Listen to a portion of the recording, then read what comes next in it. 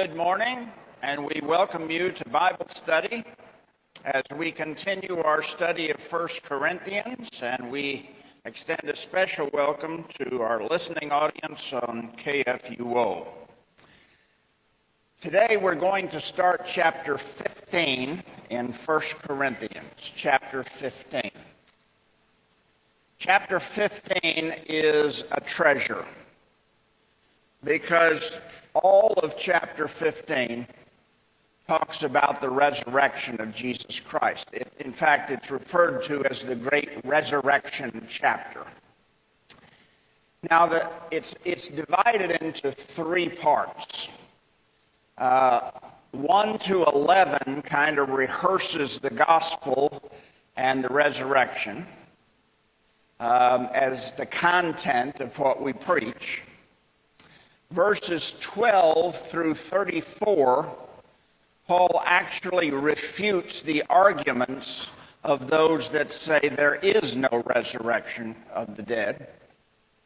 And then verses 35 to the end of the chapter talks about the resurrected body. Okay? What is the resurrected body? So we're not even going to come close to finishing this in 1 week. So we'll be spending 2, maybe 3 weeks on this chapter. So if you'll turn to chapter 15:1. And, it's hard to believe, but evidently there were some in Corinth that were arguing there is no resurrection of the dead. Otherwise, he would not have written this extensively on it.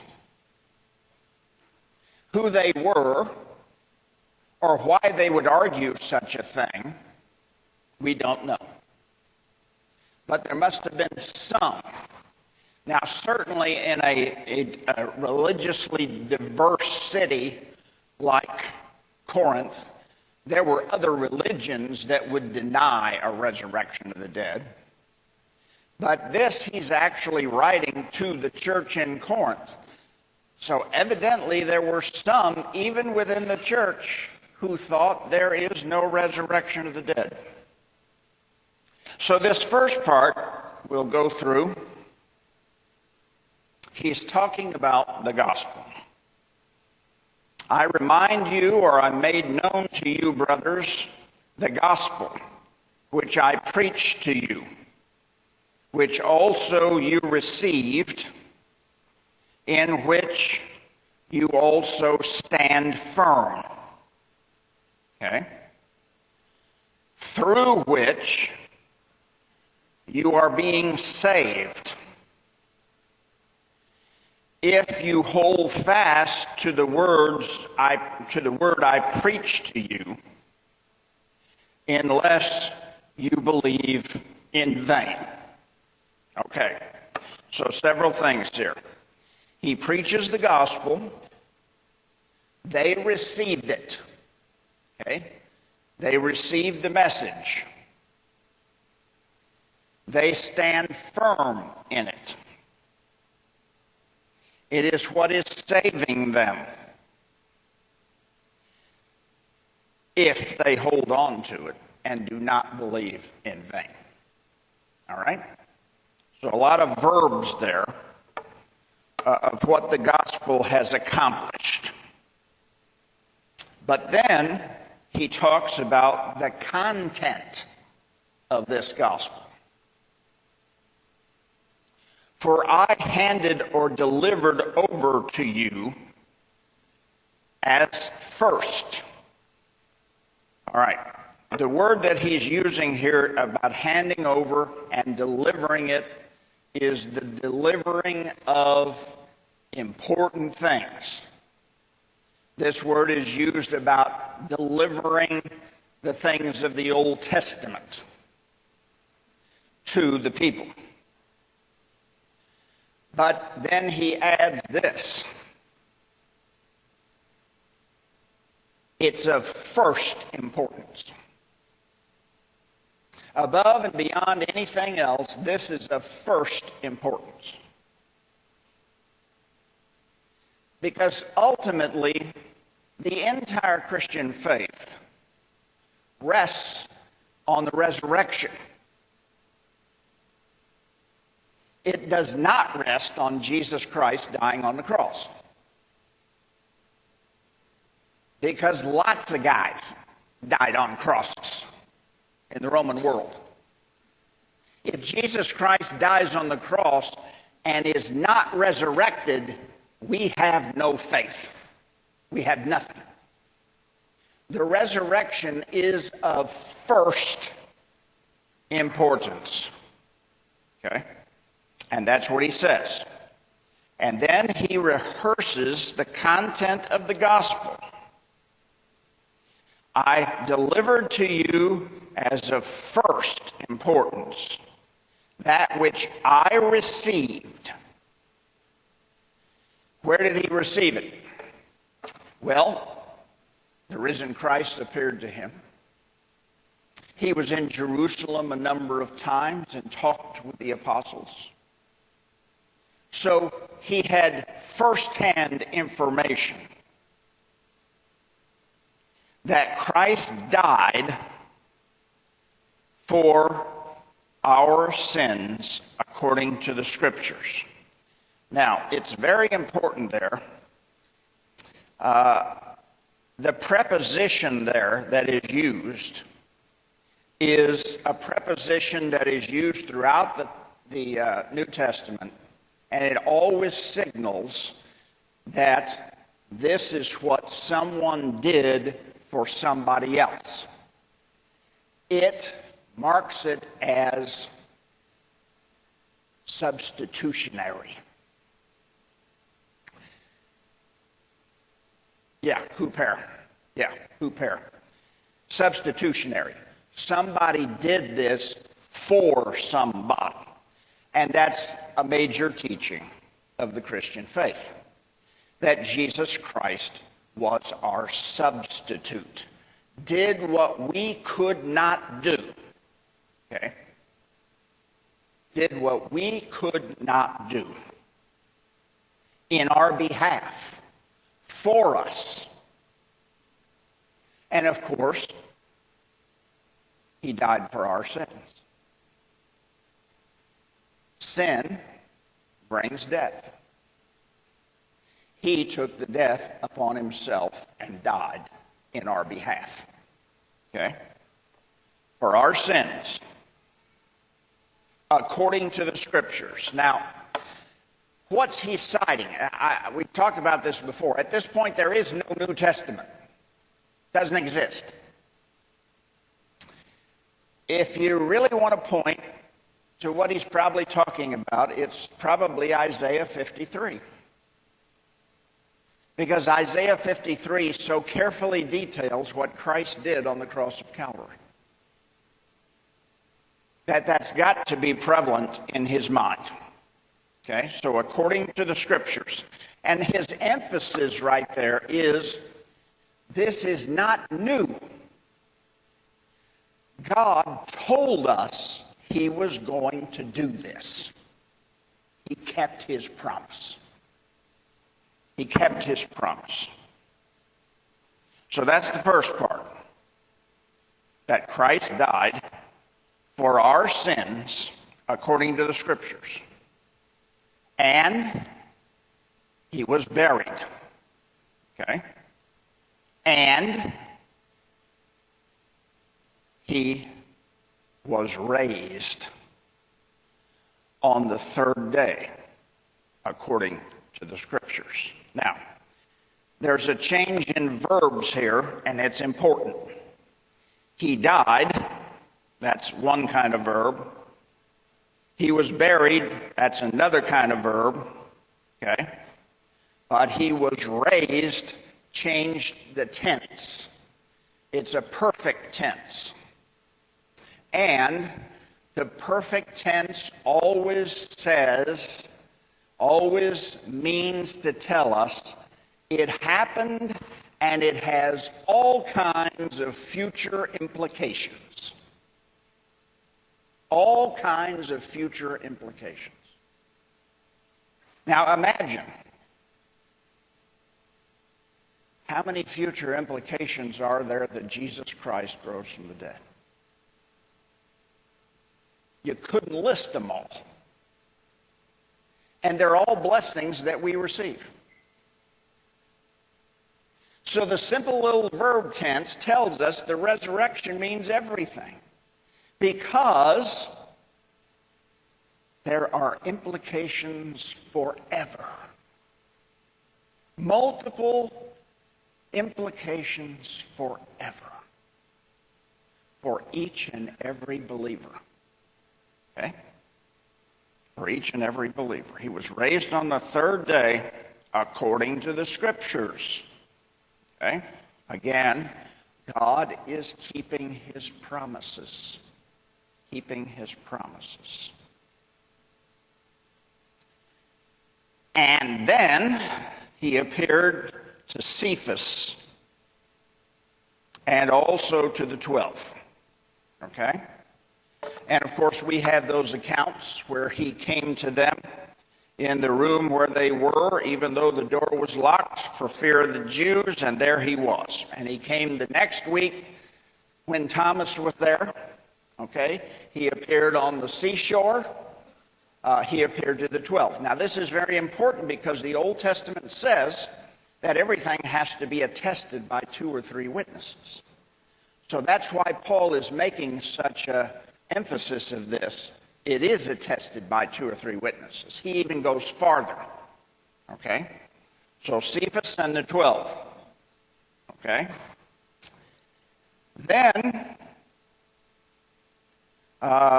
he appeared to over 500 brothers at once, some of whom remain with us, or remain, and others have fallen asleep, have died. That is, the reference to fallen asleep is a euphemism for death. Okay? So ultimately, he says, he actually appeared to over 500 people. And of course, Jesus was appearing for a 40-day period before he ascended into heaven. And so we don't have all the accounts of everyone he appeared to in the New Testament.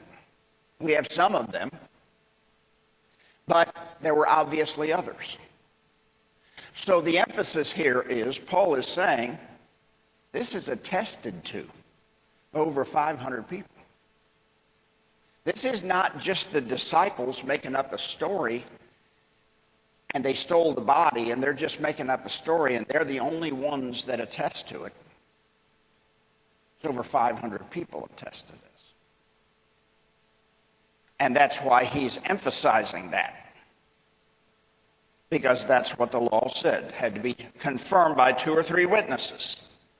So Cephas, the 12, and then over 500 people. Okay? And then he throws in himself. Well, next he says he appeared to James and to all the apostles. Last of all, he appeared to me as one untimely born. Untimely born. What does that mean?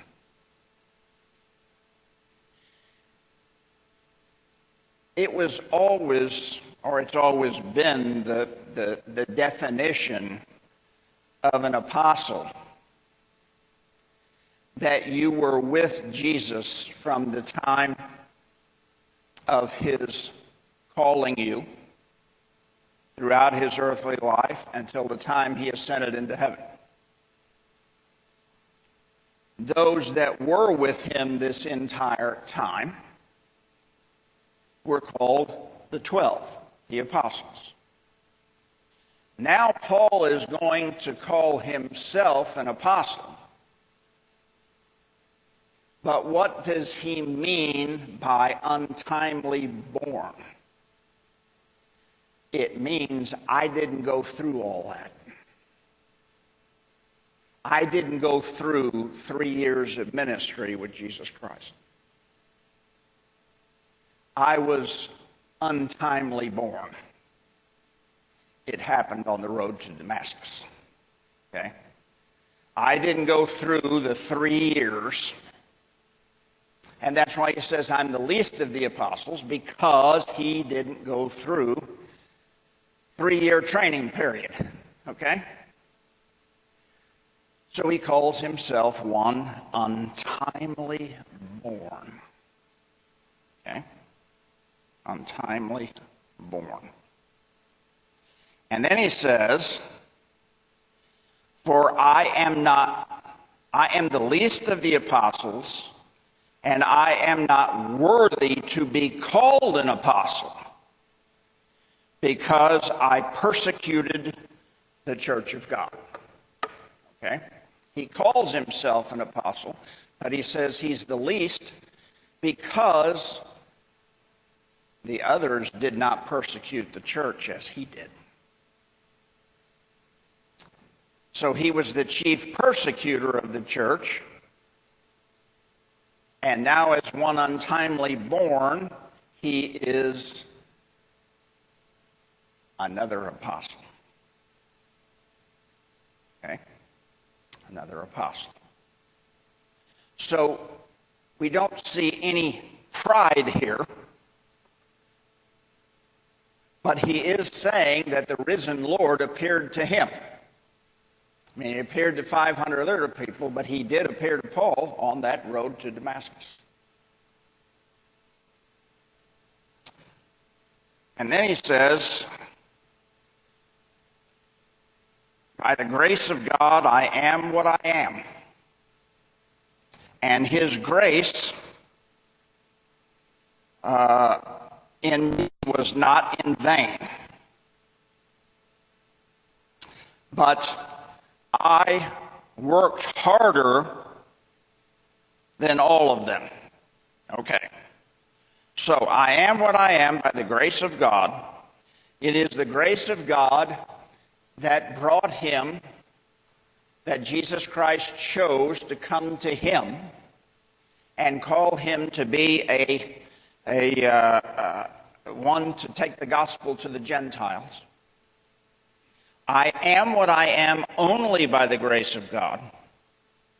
His grace was not in vain. I did not turn my back on it. Paul did not, but in spite, he worked. He worked harder than the others. Now, what's he saying here? Actually, the verb here means I grow weary working. I grow weary working. Okay? I work myself to death. I work myself to death. That's what he's saying.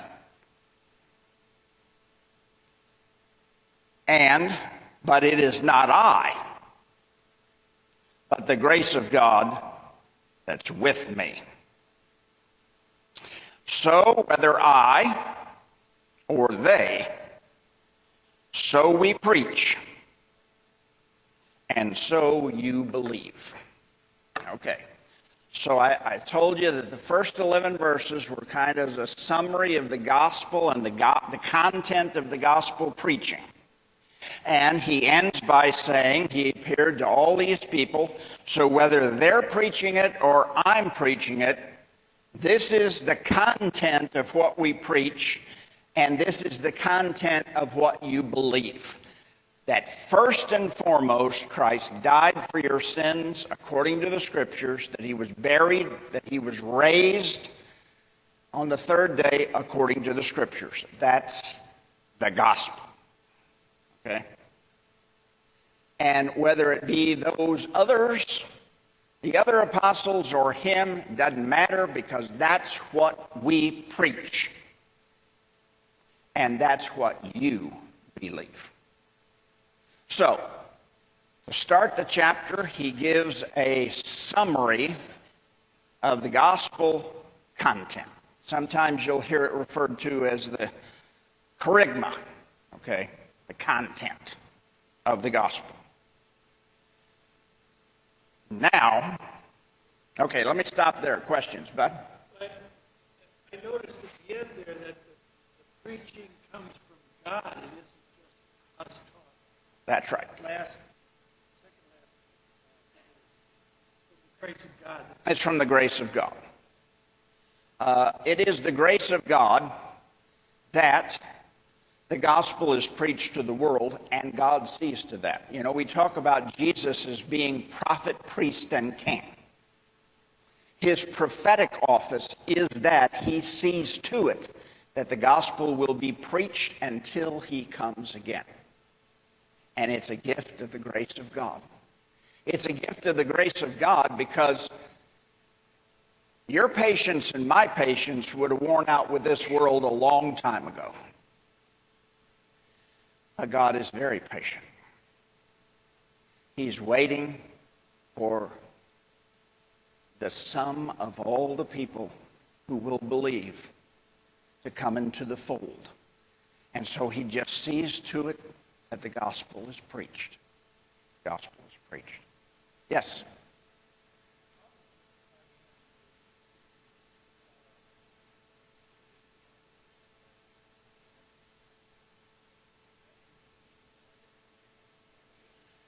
Well, see, that's always the discussion. We always talk about the fact that Paul had these years where we don't know what was happening. And it's always assumed that after Jesus appeared to him on the road to Damascus, all he knew was the bare minimum. To become the great proponent of the gospel, he had to learn more. So when did he learn it? Our guess is during those years. God was preparing him for his mission. But that's speculation on our part. Speculation. Yes? No women are mentioned in the appearances. That's because of the culture that is a witness to the word. Well, I'm not sure. They're certainly in the 500. They were the witnesses of the resurrection. They were the witnesses of the resurrection. So they are not being maligned, but it's just saying people. Okay. Yeah.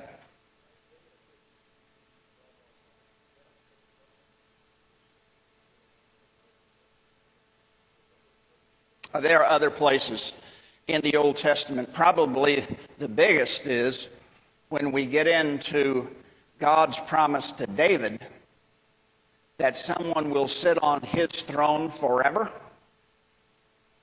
Well, the only way that happens is one of them's God. Okay? The Son of God. So there are other places we can look to find that. Yeah. But Isaiah 53 talks about basically his substitutionary atonement. All right, anything else? Okay, now Paul is going to begin to deal with the actual questions that are being raised. The actual arguments. Okay? Okay.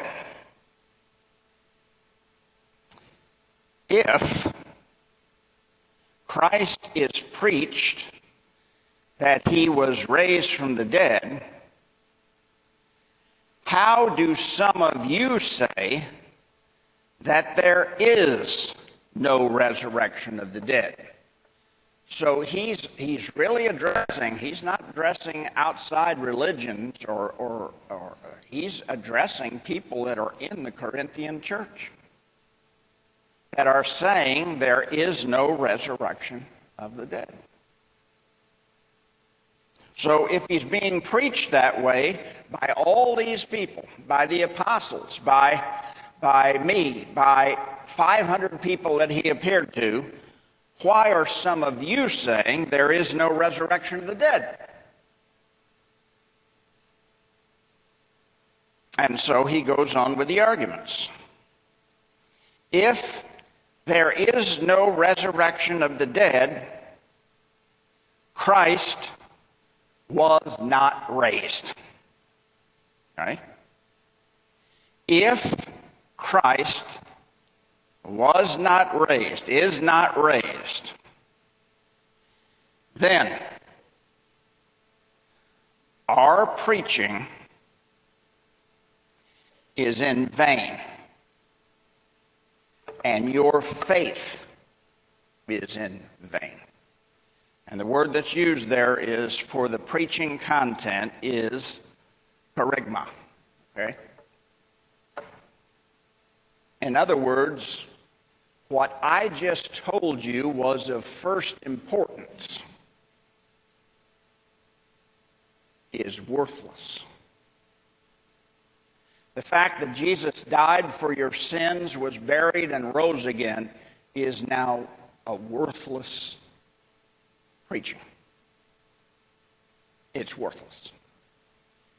And because the preaching is worthless and the content of the preaching is worthless, your faith is worthless. You see? As we said before, it all hinges on the resurrection. All hinges on the resurrection. So, all the preaching is vain and all the faith is vain. But then he goes farther. He says, and we are found making a false witness of God. Making a false witness of God. That's what he's saying. Because, and why? We have been found to be misrepresenting a false witness of God because we say God raised him from the dead. We are testifying to the world that God raised him from the dead. Whom if he didn't raise from the dead, if it is true that the dead are not raised. So we are preaching to the world that God raised Jesus from the dead, which is false if there is no resurrection of the dead. False witnesses about God himself. Okay? So he's trying to argue the absurdity of this argument. It's absurd to think he hasn't risen from the dead. And if it is, we're bearing false witness against God. Okay? The content is worth nothing.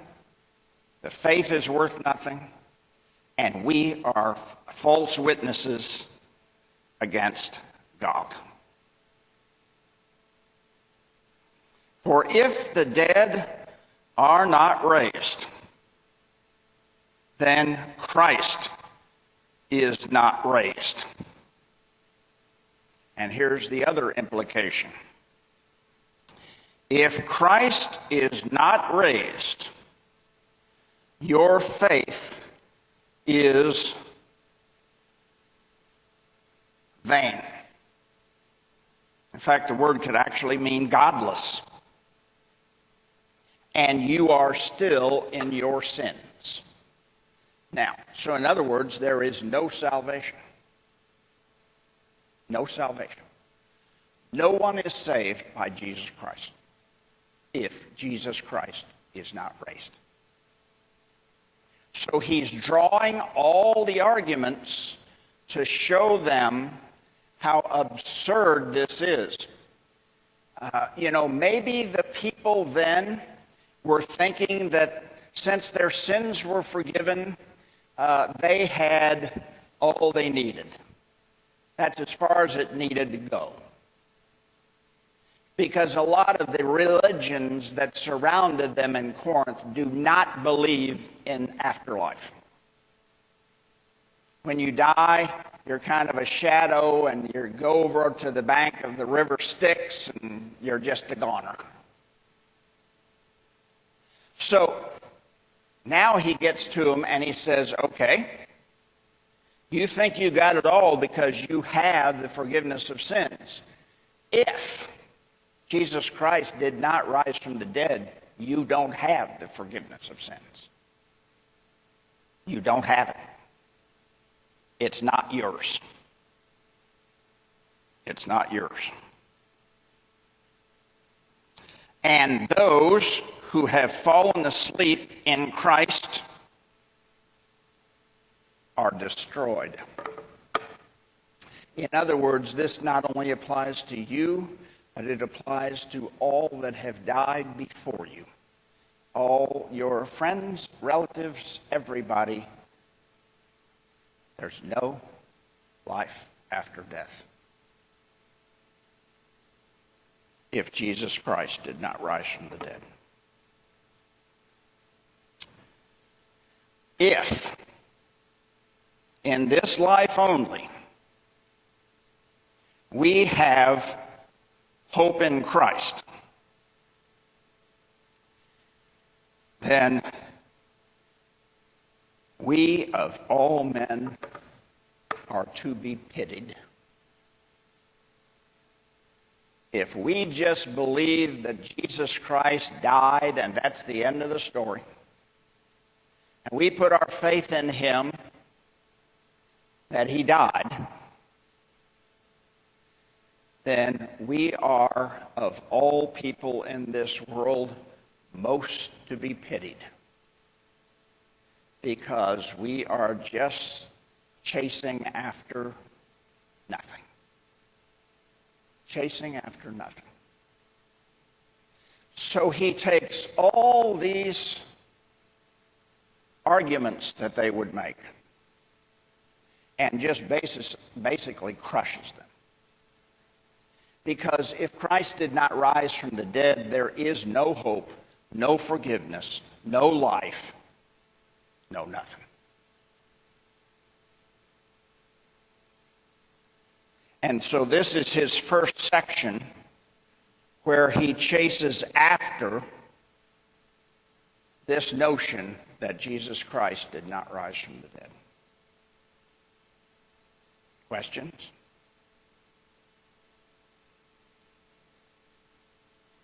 Yes? In the context of all the other religions in the world, this issue of Christ being raised is, I think, unique. I mean, what's the argument here? If Christ is raised, Christianity is the religion. If he's not raised, well, forget it. That's right.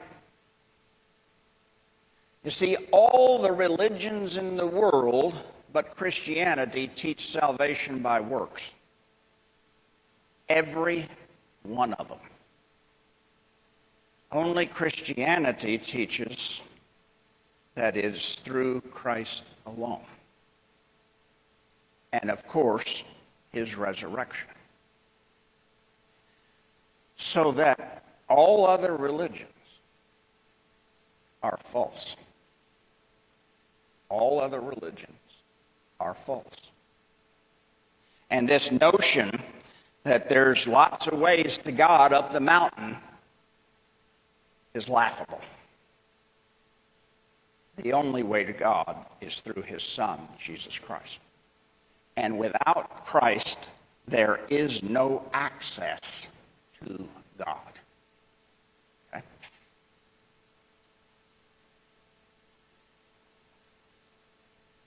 So he goes on, verse 20. Now Christ was raised from the dead, the first fruits of those who have fallen asleep. The first fruits means he is the first to conquer death. Now, other people were raised from the dead, but they did not conquer death itself. Okay? They did not conquer death itself. So he's the first fruits of all those who have fallen asleep. And then he starts another argument. For since, and I'll just translate it literally for you. For since through man, death, and through man, resurrection of the dead. Okay, what's he talking about? Adam, Jesus. And of course, he really fleshes this out in Romans chapter 5. We've been through that.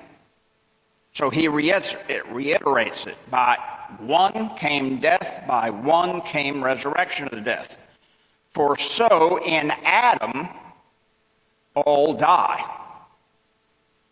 as also in Christ all will be made alive.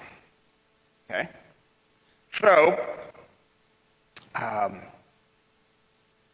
this is why Jesus is called the second Adam. Okay? The first Adam made a mess of things. So God sent a second Adam who did things the way it was supposed to be. Okay? So Jesus Christ is the second Adam.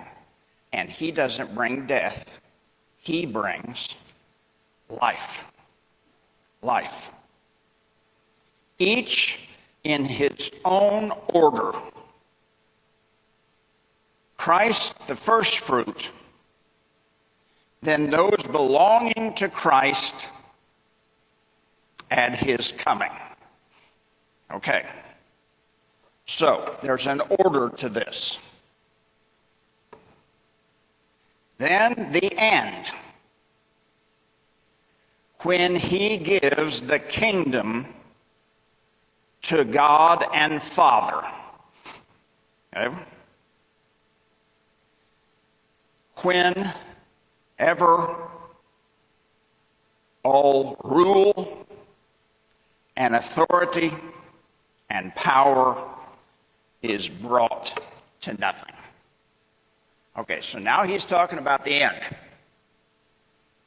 What happens is that Jesus Christ, as the one who rose from the dead, there will be a resurrection. Now, technically, if you read your catechism, everyone is raised. Everyone is raised. The good and the evil. You're raised to eternal life, or you're raised to go to hell. But everybody is raised. Okay? So that's what it's saying here. So what happens is, ultimately, when the end comes, the kingdom is given to God the Father by his Son. He delivers it to him.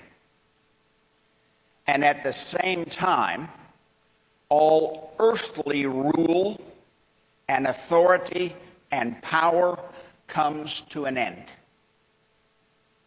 It comes to an end. That's over. That's over.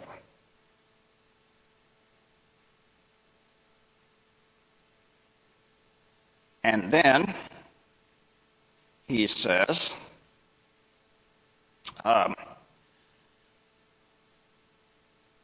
for he must reign until he has put all his enemies under his feet. And the last enemy to be destroyed is death. When Jesus Christ comes again in glory, and they are raised to eternal life, they are raised and to eternal punishment, death will be no more. Nobody else is going to die. Death will not be a part of the new heaven and the new earth. It will not be a part of God's new creation, paradise. There will be absolutely no death. You cannot die. Okay?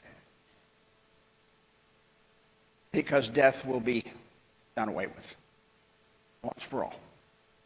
Gone. Absolutely gone. For God has put all things in subjection under his feet. But when it says all things are put in subjection, it is plain that he is accepted who put all things in subjected under him. In other words, he puts all things in subjection to him under his feet, but that doesn't include the one that made him subject in the first place. Okay? And we're distinguishing here between God the Father and God the Son. Okay? God the Son. Now that brings up an interesting doctrinal point that we confess in the Athanasian Creed. And I know you all know that by memory and can recite it. But in that creed it says something very important. That the Son is inferior to the Father according to his human nature, but is equal to the Father in his divine nature. So Jesus Christ, in the fact that he actually became man, is inferior to the Godhead according to his human nature. Okay? But according to his divine nature, he is equal with God. Okay? Go home and ponder that for a while.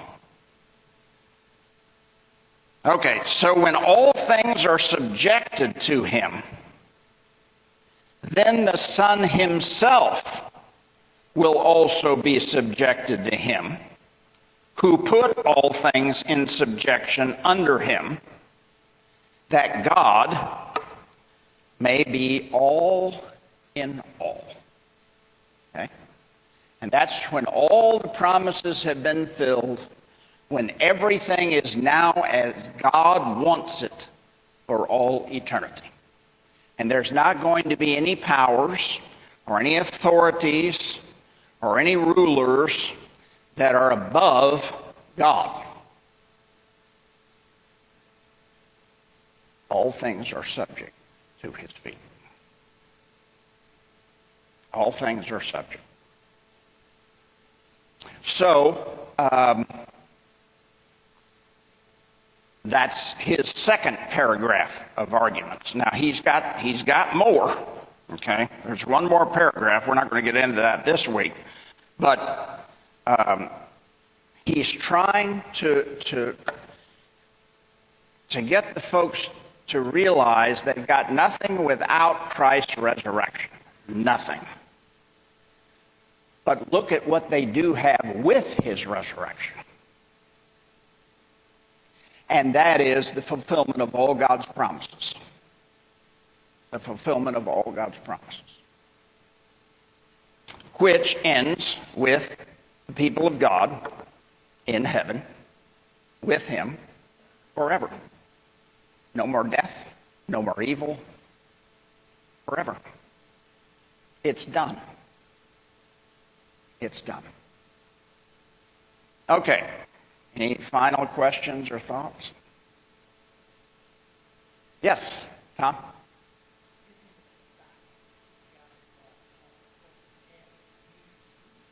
Oh, yes.